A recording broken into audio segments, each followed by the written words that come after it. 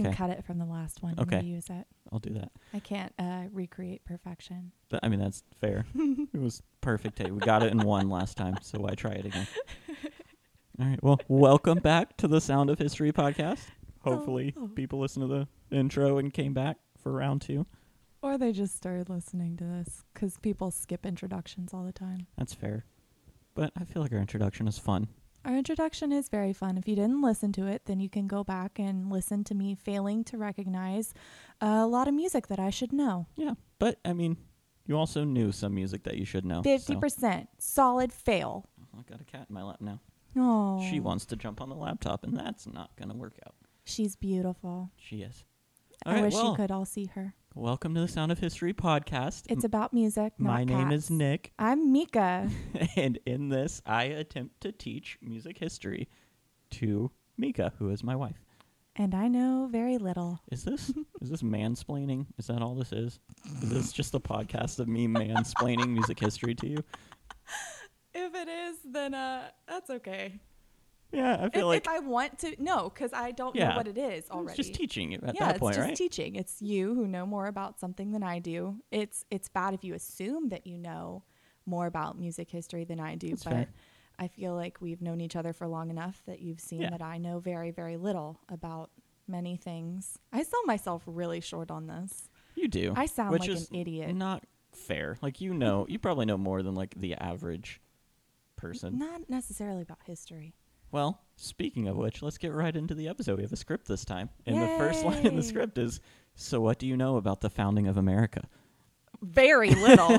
Fun fact, we're going to go see Hamilton tonight, and I could not tell you who Hamilton really was. And it's going to be a real fun time with me trying to remember basic American history from, 10th grade when I go watch this musical. Well, do you you know the basics? You know who revoluted? Who we rebelled? Is that a word? Probably not, but I was thinking American Revolution. I don't know. Yeah, we what left is the verb England of revolution? because, I was Revolted. told it was because we wanted to worship God, but I feel like there was probably some other reasons, stuff going on. Yeah. But yeah, that's about all I know. People died on their way over here. Yeah. People died when they got here. We were British colonies for a while. Yeah. Right. So this is a music history podcast, so we're not going to talk a lot about like non-music history. Thank God.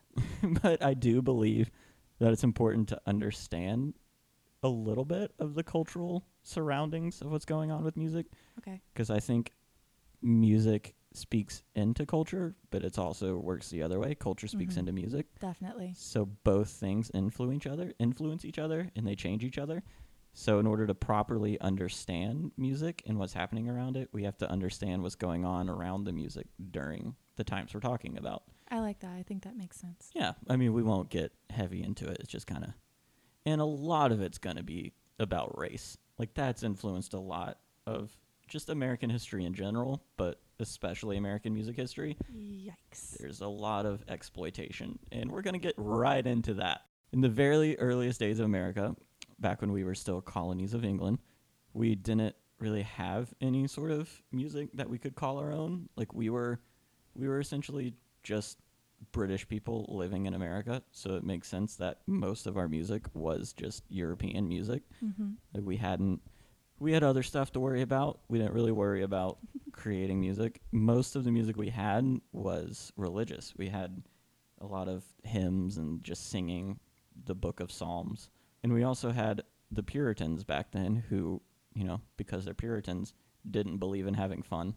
So they didn't believe in creating music for fun. It was all just about how music could be used to worship God. So there was no fun music. That makes me so sad, that sentence. Well, I mean, that's a drastic over-exaggeration of the Puritan point. But, I mean, that's kind of sad. There's a characterization of it, but still.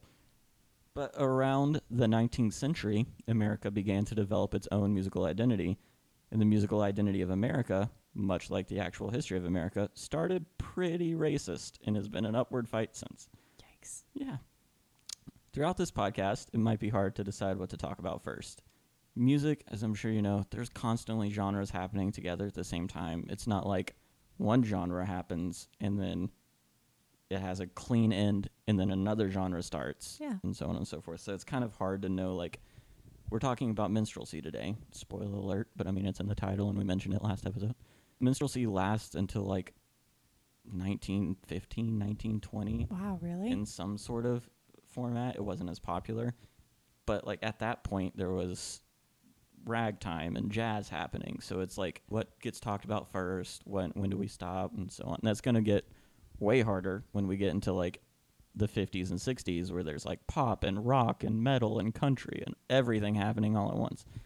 But I mean, it's pretty straightforward at the beginning, at least, because any discussion of music history I've seen or been a part of, any of the classes I've taken, they've all started with minstrelsy, and it's pretty widely understood that minstrelsy was the start of American music. It was the first truly American musical form, which is really sad. Good job, guys. Yeah, and we'll understand more about how that's sad as we get into it. I'm excited to learn. Yeah, there are notable names within minstrelsy. They're kind of like some of the first musical famous people in America. Stephen Foster was one of them. Christy Minstrels is another one, and we're going to talk Wait, about her name them. is Minstrels? Well, it's Christy Minstrels. Edwin Christie Oh. was the founder of it, so it's the Christie's Minstrels after Edwin Christie. Okay. Yeah. I was really excited because I thought it was a woman named Christy Minstrel. No, not quite. Yeah, but Lord. we're gonna talk about Stephen Foster and I think the Christie Minstrels. They're gonna be like, when we focus in on the story of individual artists next episode, those are the two we're gonna talk about, because Stephen Foster's kind of like a really, really big name in American popular music history. All right. So we're gonna talk about him a lot more in depth next week. Cool. So, what do you know about minstrelsy or minstrel shows? I'm picturing a short man with a weird shaped guitar, and I think he has a flower on top of his head. And that's it. Yeah, so no. That's not really minstrelsy at all. Am I like kind of close? I think you're thinking of like European minstrels, like court jesters kind of, right? Am Is that I guess. I don't know, honestly. I think it came from a book. maybe? I I don't don't know. know. But I don't think any of them wore flowers on their heads regularly, at Maybe least. that's just my brain Yeah, trying to make probably. it prettier. I also don't think they use guitars all that much. Well, it wasn't like a guitar. It was It's like a the little loop circle. or whatever, like a lyre. Yeah. Yeah, well, maybe. The I guitar that's don't like think so. circular at the end. What Very about spherical? blackface? What do you know about blackface? To me, I think of performing arts and blackface. I don't really like when you had like performers who would try and portray like a black character, they would paint their face black instead of having a black person. Yeah, I mean that's basically what it is. It's trying to act like a black character.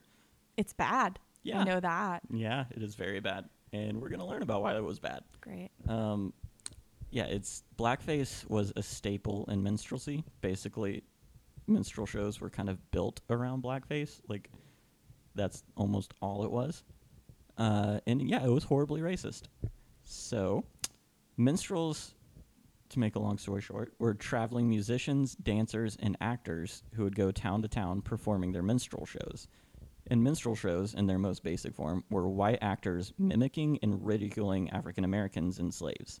Dear God. Yeah, there's a little bit more nuance to it, especially as like the genre develops and changes, as it always does.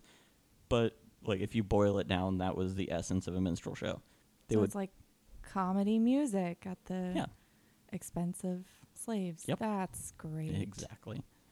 Yeah, and the performers would paint their faces black, and they would mimic African American songs and dances, making them seem silly, stupid, and crude. That makes me sad. Yeah, making it just kind of painting slaves and African Americans as like ignorant and uneducated and stupid, basically.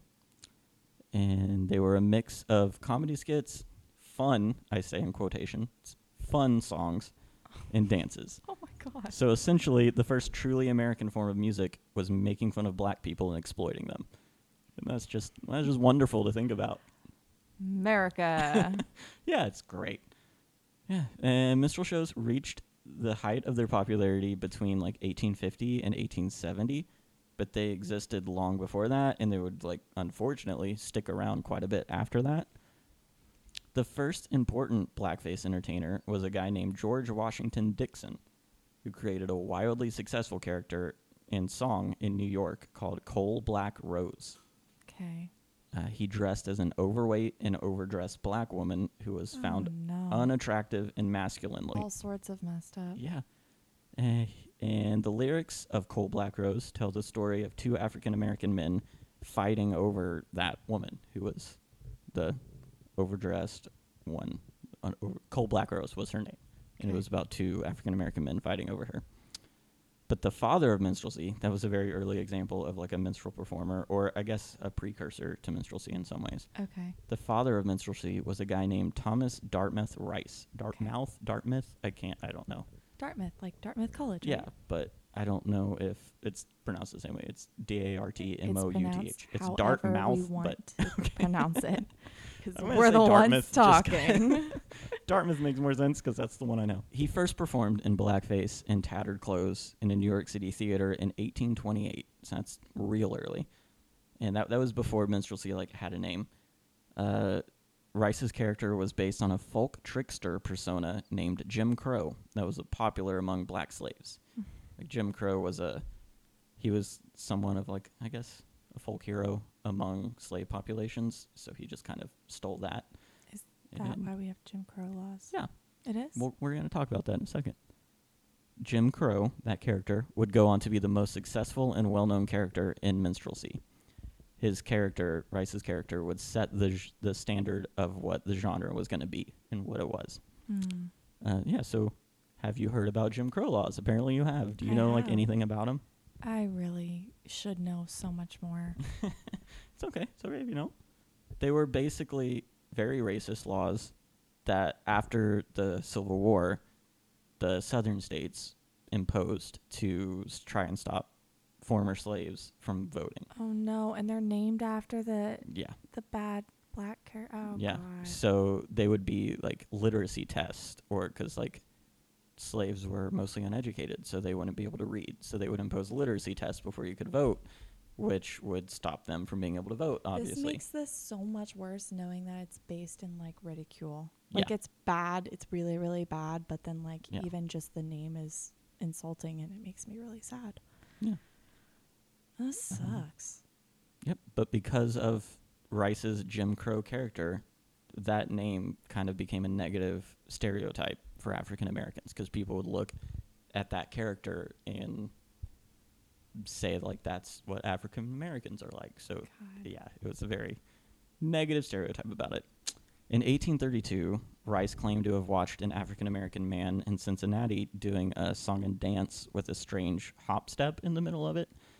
So Rice copied that performer and created a song called Jump Jim Crow. It was a song and dance. It's one of the earliest smash hits in American music. It was based on the song and dance of a disabled slave named Jim Crow or Jim Cruff. The sheet music, which was how music was published and purchased back then, before they were actually able to record it, was published in the early 1830s, but went on to pretty much launch the genre. So, yeah, just to kind of like point out something that's kind of important in the first few episodes. Mm-hmm. There's not recorded music at this point. So if you want to hear music, the way you do that is by hearing it performed live, whether that's in your own house or at like a concert venue. So before you could like sell a CD or a cassette tape, you would sell sheet music. And that was how a song was published, via sheet music. So you would buy the song and then you would take it home and you would play it on the piano in your own house. So like when we talk about selling songs now, we're talking about selling sheet music at this point. In 1855, a writer said that the Jim Crow dance touched a chord in the American heart which had never before vibrated, which basically meant that for the first time, white people got to get a look at black culture, even though it was a very parodied and not accurate version of it. No. And couldn't wait to try out this African American dance for themselves. Oh my God. Yeah, I mean, it was extremely parodied and extremely like not accurate, but he did pretty much steal it from an African American performer. So in some ways it No. is sort of African American culture, but he made it No, worse. He because perverted it there and are made it worse. no, because if you are the type of person that is buying sheet music and partaking in like this entertainment, you're the type of person that is around or has slaves, and then there you go, there is the culture right there. You have these people like literally in your backyard. Not exactly. We're Really? gonna learn it was very minstrelsy was a lot more popular. Well, not more, but it was very popular up north, where people and with people who had never met African American people. Okay. So like, which honestly is way worse because their ideas of what African American people were like came entirely from minstrelsy. Oh god. Yeah, because they had never actually met any African American people, so they just based their thoughts on them on minstrelsy. So that's why this was very popular around the like abolitionist movement. When people were trying to get rid of slavery, they would be like, "Well, look at what they're like," and point to minstrelsy, which is like, no. that's not what they're like. But No. yeah, Really? yep, Even like fighting for their freedom. That's oh my gosh. yeah. Well, I have a clip of someone performing the Jump Jim Crow song. No. You don't want to listen to it? We don't have to. We can move on. No. It We need to hear. says it's actually Thomas Dartmouth Rice performing it, but I don't believe that because I, don't think he believe was that dead either. way before you could record video with sound. Okay. I'm so nervous, everybody. I would just like to point out that we are both white, and I have been very vocal about how I don't know nearly as much as I should, and I'm trying to learn more things, but I don't know. I feel like that's a little bit of background as to how I'm reacting to this, Yeah. at least, is coming from a place of not really knowing a lot, and I don't know. Yeah. I mean, I think it's definitely an appropriate reaction. Here is someone performing Jump Jim Crow. No, I'm so nervous. Oh, he's got a really big top hat. Oh, the blackface. It's so bad. He's not even singing. Oh, no. Yep, that was Jim Crow. That's so stupid. That's not anything. Yeah, I mean, But like, half of it he's not singing. His little dance is yeah. it was. basic. I mean, it's not good. I don't None of it was- understand. none of it was good. How is this like I one mean- of the main like first big You gotta- American hits, and it's like trash? I guess that actually is very Yeah. foreshadowing. I mean, what you got to remember what it's coming out of, which was this culture of the only songs they had were religious songs and stuff. So like, Yeah. it doesn't have a whole lot of competition. It's pretty much this or listening to your great aunt play the piano in your parlor, Yeah, which was called parlor songs, and we'll talk a little bit about them later. I have a feeling I'm gonna like that a lot better. Probably. Jump Jim Crow was a smash hit. There were toys made of the character, and Oh. Rice toured everywhere doing the routine. He even toured England performing it. Guys, it's such a stupid routine. Yeah, you can. I'll put the clip, like the link to the YouTube video in On the show Facebook. notes so people can see it. Yeah. Probably on, but yeah, on our like Podbean website or whatever. It's really crazy how people can make so much notoriety and Mhm. so much money off of doing something insanely stupid and requiring Yeah. no talent. There That's probably wasn't wow. a whole lot of money in it at this point, but yeah, I get what you're saying. Yeah, this was in the 1830s before minstrel show was its own thing. So Rice typically performed as a small part of a variety show, and he even appeared in a few plays as his character. Rice died in 1860 after riddance. suffering from a type of paralysis that limited his speech and movements. That's Which is a kind of ironic. blessing to everyone. A little bit of karma there. It's now widely believed that his illness was due to alcoholism. It is said that despite his crazy popularity and success, he spent the latter part of his life in saloons drinking. So maybe Wow. his conscience was getting to him a little bit, but I doubt it. The success of the Jump Jim Crow dance inspired other people to essentially head south and rip off African American dances and songs. It's a guy named Billy Willock, who was a blackface performer who toured the South, and in 1830s said that he liked to, I'm just making it very clear, I'm quoting here, I'm quoting Billy Willock, steal off to some Negro hut to hear the darkies sing and Oh, see no. them dance, taking a jug of whiskey to make things merrier. Oh, no. Yeah. Ben Cotton, another performer, once said, I used to sit with them in front of their cabins and we would start the banjo twanging and their voices would ring out in the quiet night air in the weird melodies. So, yeah, they would essentially just go south and, like, sit with African Americans and just kind of, like, take notes so they can write songs based on it.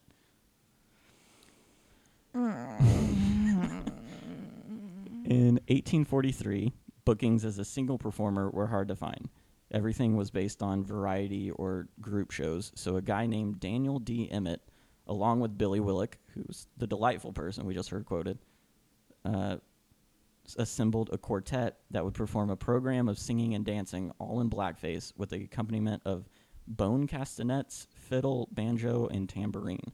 Those are the 4 primary instruments. What is for a minstrel shows. bone castanet? I looked this up and I kind of forgot, but I think it's like they're just a little like it's a percussion thing, Okay. like the white things that you like hit together. Oh, Yeah, like you hold them in your fingers and like twist and they like hit together kind of thing. that's kind of cool. Yeah, Like a little skeleton hand. yeah, exactly.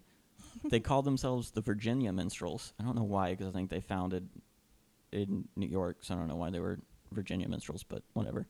It was the first actual minstrel troupe, and they would largely dictate the style of the genre for years to come. It's a lot of pressure, boys. Performing in blackface was already a thing, but the Virginia Minstrels were the first group that blacked up, quoting, the entire band and made it the focal point of their shows rather than like a small portion of a different show. So, you know, Already letting me down. yeah, you know how like Thomas Dartmouth Rice would perform as like a small act in a variety show? Right. Instead, they just kind of turned that one performance into the whole show. Okay. Yeah, and then that was the birth of minstrelsy, or minstrel show, how they formed. Okay. All 4 were one day sitting in the North American Hotel in the Bowery when one of them proposed that with their instruments they should cross over to the Bowery Circus and give one of the proprietors, Uncle Nate Howes, a charivari, I don't know what that means, as he sat by the stove in the hall entrance. Bringing forth his banjo for Whitlock to play on, Emmett took the violin, Pelham the tambourine, and Brower the bones. Without any rehearsal, with hardly the ghost of an idea as to what was to follow, they crossed the street and proceeded to browbeat Uncle Nate Howes into giving them an engagement. The calculation being that he would succumb in preference to standing the horrible noise. They attempted no tune Wow. they were making with their instruments. After standing it for a while, Uncle Nate said, "Boys, you've got a good thing. Can't you sing us a song?" Thereupon Emmett, accompanying himself on his violin, began to sing Old Dan Tucker, the others joining in the chorus. The 4 minstrels were as much surprised at the result as was Uncle Nate.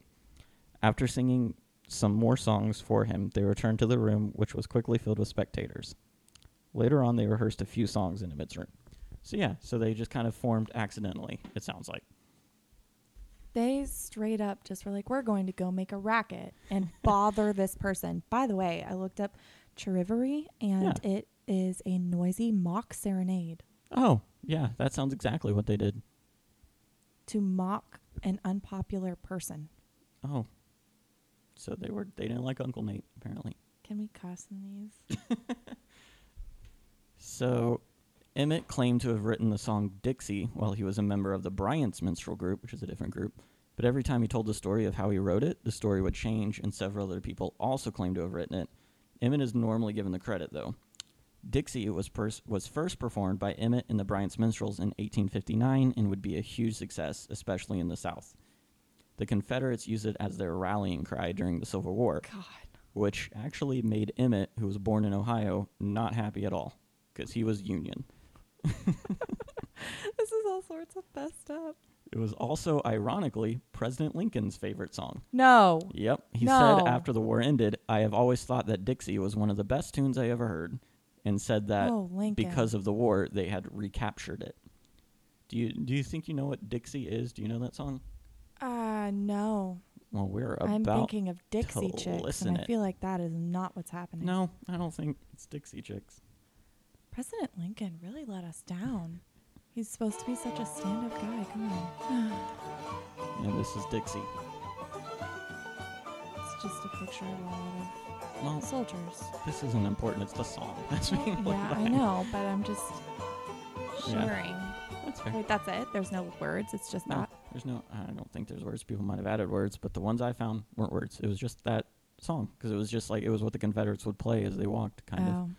But they would also perform it. You know what? I take it back, Lincoln. I guess that was Yeah, kind of I mean, the song in pleasant. itself probably wasn't really racist. Just everything that around it came from was. it. Yeah. Okay. The Virginia Minstrels were so popular that they even performed in front of President John Tyler at the White House in 1844. They inspired copycats that were also popular, and that was the birth of the genre, the first genre of truly American popular music. Go America. Eventually, the minstrel show format was standardized into a show consisting of 3 parts. Edwin Christie, who is the founder of the best-known minstrel group, the Christie's Minstrels, is considered the founder of this particular format. So he's the one who kind of like first put the official format together, and everyone else just followed along.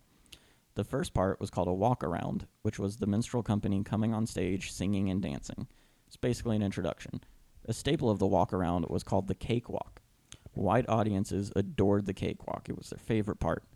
But they didn't realize that the cakewalk originated with African slaves mimicking the walk of their rich owners to make fun of it. That's amazing. Yeah, it's one of my favorite parts of this whole episode. The irony. Like the slaves were making fun of their white owners, and then white people came down to steal from the slaves, and they stole that. And then white people loved it. Idiots. It's just great. The troupe was then seated in a semicircle with one member on each end playing the tambourine or the bones. The Inmen were named Brother Tambo and Brother Bones, which is not creative in the slightest, but, whatever. And they engaged in an exchange of jokes between the group songs and dances. It was customary for Brother Tambo to be slim and Brother Bones to be fat. A character called Mr. Interlocutor, which is also not creative, but a weird word, so we'll give it to him, sat in the middle of the group, acting as the master of ceremonies. As the interlocutor, who was always dignified, like wearing a suit and stuff, took his place in the middle of the semicircle, he uttered the time-honored phrase, "Gentlemen, be seated. We will commence with the overture." They make it sound so fancy. Yeah, I think that's kind of the point. God. Another staple of the first part of the show was a usually mellow, morose ballad.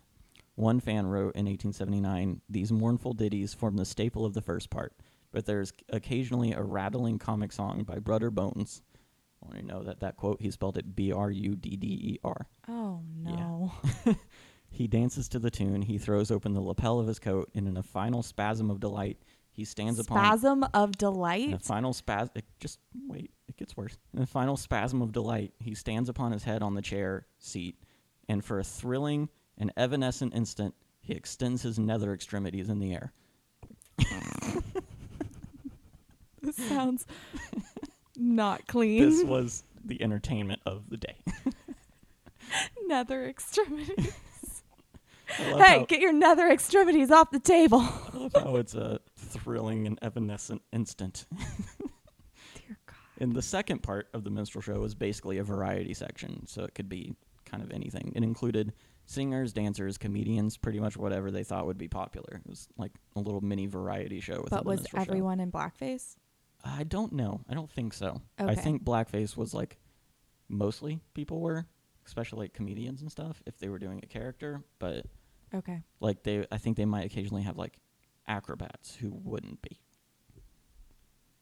Part 3 ended the show with a one-act play that often looked reminiscently back on the, finger quotes, easy life on the plantation, which, of course, if you know anything about a slave's life, was not easy at all.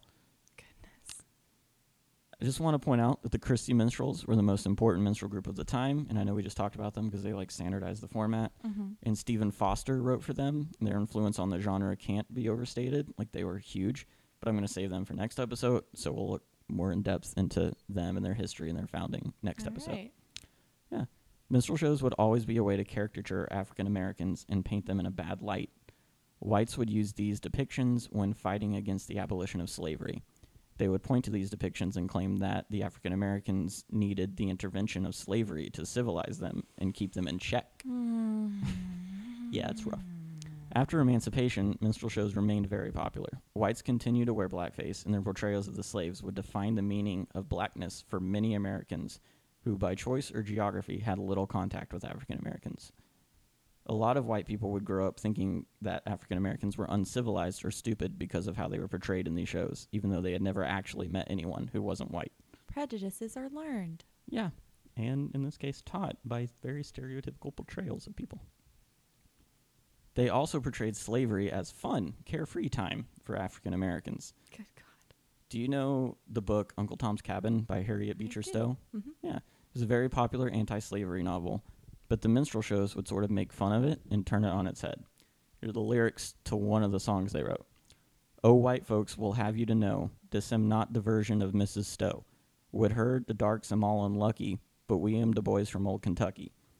Then hand the banjo down to play, we'll make it ring both night and day, and we care not what the white folks say, they can't get us to run away." So, not great.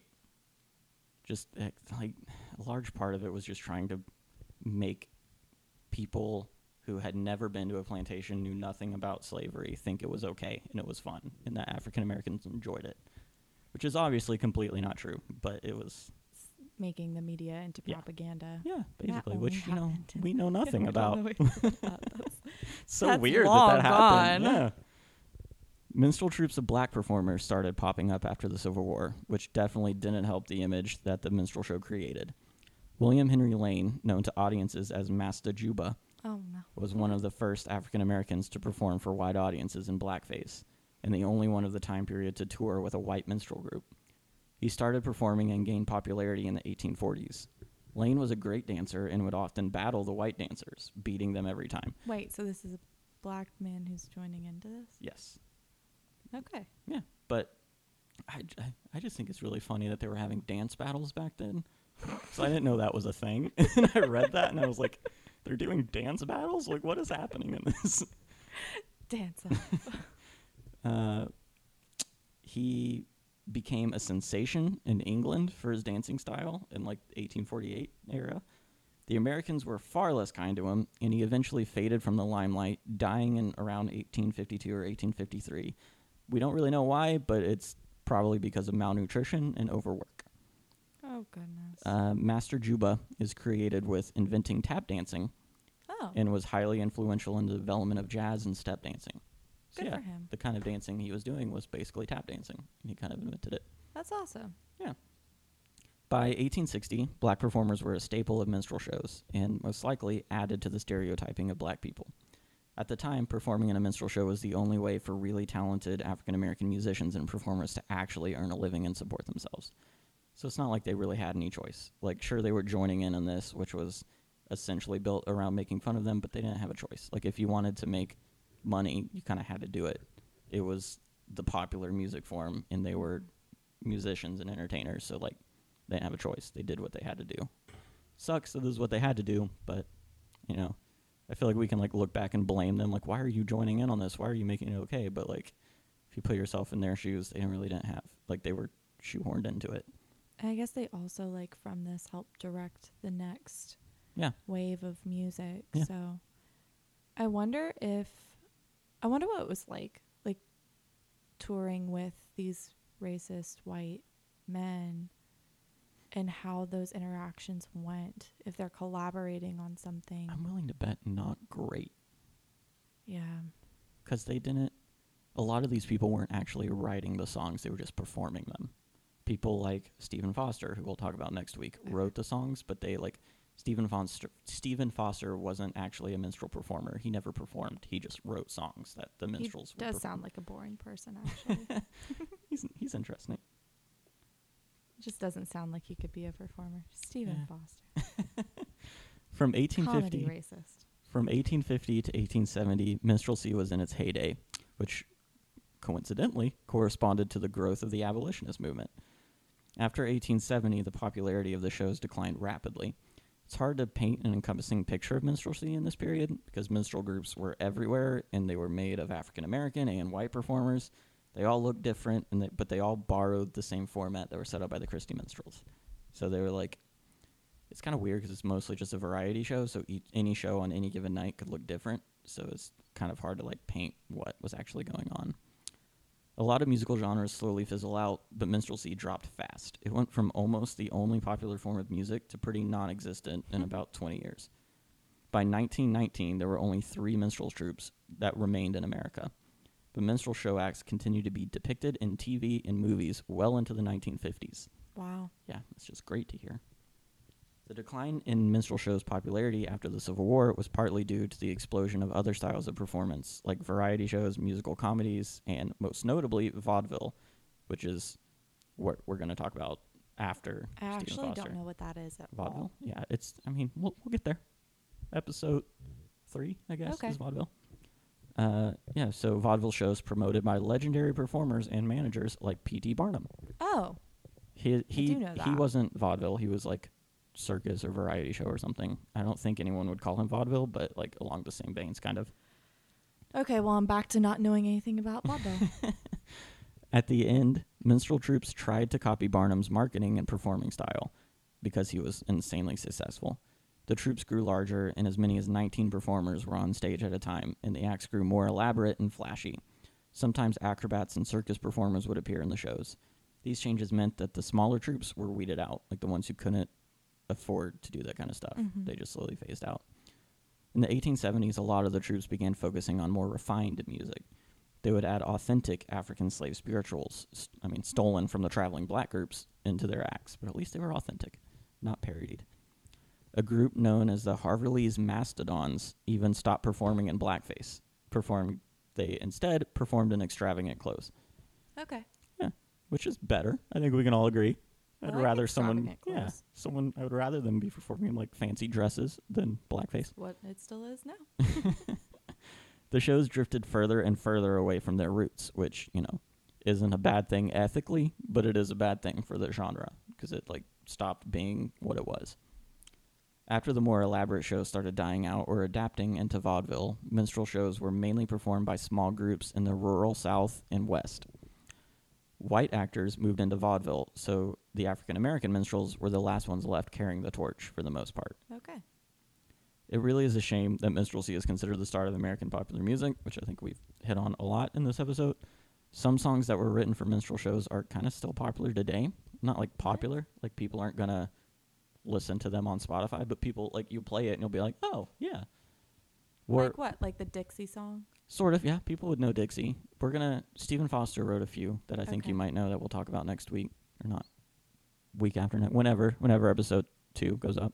Minstrelsy was responsible for horribly negative stereotypes of African Americans that are still present today. No one's going to watch a minstrel show today, but like those stereotypes that minstrelsy kind of helped build are still prevalent in some circles today. Frederick Douglass, who was the great abolitionist, he probably summed up blackface and minstrelsy the best when he called it the filthy scum of white society who have stolen from us a complexion denied to them by nature, in which to make money and pander to the corrupt taste of their white fellow citizens. Burn! That's just like, yep. Once you learn about minstrelsy and you read that quote, you're like, that's exactly what it is. Yeah, nail on the head. Yep. Minstrelsy also set the stage for a recurring theme in American popular music, unfortunately. African Americans have pretty much driven popular music throughout the history of the United States. Mm-hmm. As we move through it, we'll see how they influence jazz, blues, rock, country, and pretty much everything else. African Americans have often been exploited to give America the music we love. And that, unfortunately, is going to be a recurrent theme probably through these episodes. And that all started here with minstrel shows. All right. I do want to... We'll take a step back from minstrelsy, and we'll take a little time to talk about another form of music that was popular during this time period, but wasn't like distinctly American like Okay. minstrelsy was. It was considered the more highbrow form of entertainment. It was like going to see a ballet, and minstrelsy is like going to a theater to see the new Fast and Furious movie. Like the rich people did this, and then the poor people, or like middle class, lower class, did minstrelsy. They're called parlor songs. It was the most popular songs among the upper class in the 19th century. It was circulated via sheet music, and they mirrored classical music in piano and vocals, but were limited in skill level because, Because you have to perform your own. You have to play it. Not everyone is a classically trained pianist. That's hilarious. People who wanted to hear, I kind of already said this, but people who wanted to hear music in this era, they had to make it themselves because there wasn't recorded music, wasn't really radio. So after dinner, families would gather in the parlor where they would sing and play songs. Songs were normally sentimental stories set to pretty easy accompaniment. Because it wasn't authentically American and honestly was pretty boring, I don't want to talk a lot about parlor songs. They are what they are, and they played a role in American music history, but not nearly as much as minstrelsy, which is unfortunate. I think it'd be kind of fun. Like, all right, everyone ate. Now let's all Yeah, sing a song together. Can you imagine doing that with your family? I would hate it. None of my family is musical. We would be horrible. You guys, Nick has 2 brothers. I can only imagine all of your discomfort Oh yeah, if it'd you be had so to bad. do this as children. It'd be so bad. One time I tried to get my family to come watch me perform magic tricks, and that was a disaster. I can't even imagine like a daily singing time. I would enjoy it. You would hate it. You would enjoy it. I would hate it for sure. Well, yeah. So that was minstrelsy. Next episode, we'll take a deeper look at particularly Stephen Foster because he's more important and a little bit more fun to talk about because he's not. I mean, he's still racist, but he's not as racist, so it's helpful. That's really not a big win for him. No, but like I don't think it's we'll talk about it. I'll difficult to be not as racist. Like, oh gosh. we'll talk about it more in depth. But like he had a pretty close friend throughout his whole life that they were like grew up friends who was a pretty major key figure in the abolitionist movement. So like he was well connected with people who wanted to get rid of slavery and who were very like pro civil rights. So we'll talk about it more and talk about how he was like actually not that bad of a guy next week. Okay. And then we'll also talk about the Chrissy Minstrels a little bit, who are, as we talked about, the biggest and most well-known minstrel group. All right. Yeah, so that was minstrelsy. This has been fun and depressing. I think, yeah, that's pretty much. America, fun and depressing. Yep, American history in particular. All right. All right, well. Well, eventually, hopefully, it won't be as depressing. No, it won't. Well, vaudeville wasn't as racist. I mean, everything's racist. I like how we're almost just saying always. it's not well that bad. We've already talked about minstrelsy, so this isn't as bad as that. See, it's only a little bit horrible. I say that because, like, I want to say it's not racist, but just knowing the time. The background. And Yeah, knowing, like, what was going on culturally right then. The people doing it were definitely racist still, probably. Yeah. Like, I can't say that universally, but they were probably still racist. So it's hard for me to say it wasn't racist, but, like, it wasn't stereotyping African Americans for financial gain. So it was a little bit better. Oh, man. It's a little bit better to talk about, at least. All right. Well, that was fun. Thank you for learning me a thing. All right. Well, thank you guys for listening. If you managed to make it through all of the racism of this episode. Not by us, but by people long dead. Yeah, I Mhm. guess that's an important thing to say. And we hope you will join us next time when we talk about When things Stephen are Foster. slightly less Yes. racist. and I just kind of giving us some leniency. I don't think we're going to be able to upload these every week, so I'm thinking like every other week maybe, just because I know it might be kind of hard to get us together, like record and then edit and research. It's taken us a and do few all this. months to sit down to do Yeah. this at all. So maybe in the next 6 months we'll have another podcast up. Now we'll do better. I'm thinking 2 weeks, every other Okay, week. Is 2 that, weeks. We're gonna commit. Is that bi-weekly? What is bi-weekly? Is bi-weekly twice a week or is it every other week? Doesn't that mean this? Oh no, it does not mean the Yeah, same thing. because bi-weekly, 2 weekly. So to me that means twice a week, I but it think could it also means mean every 2 other. weeks. So, all right, well, whatever. Every other week is what I'm aiming for with this. So we will see you guys then.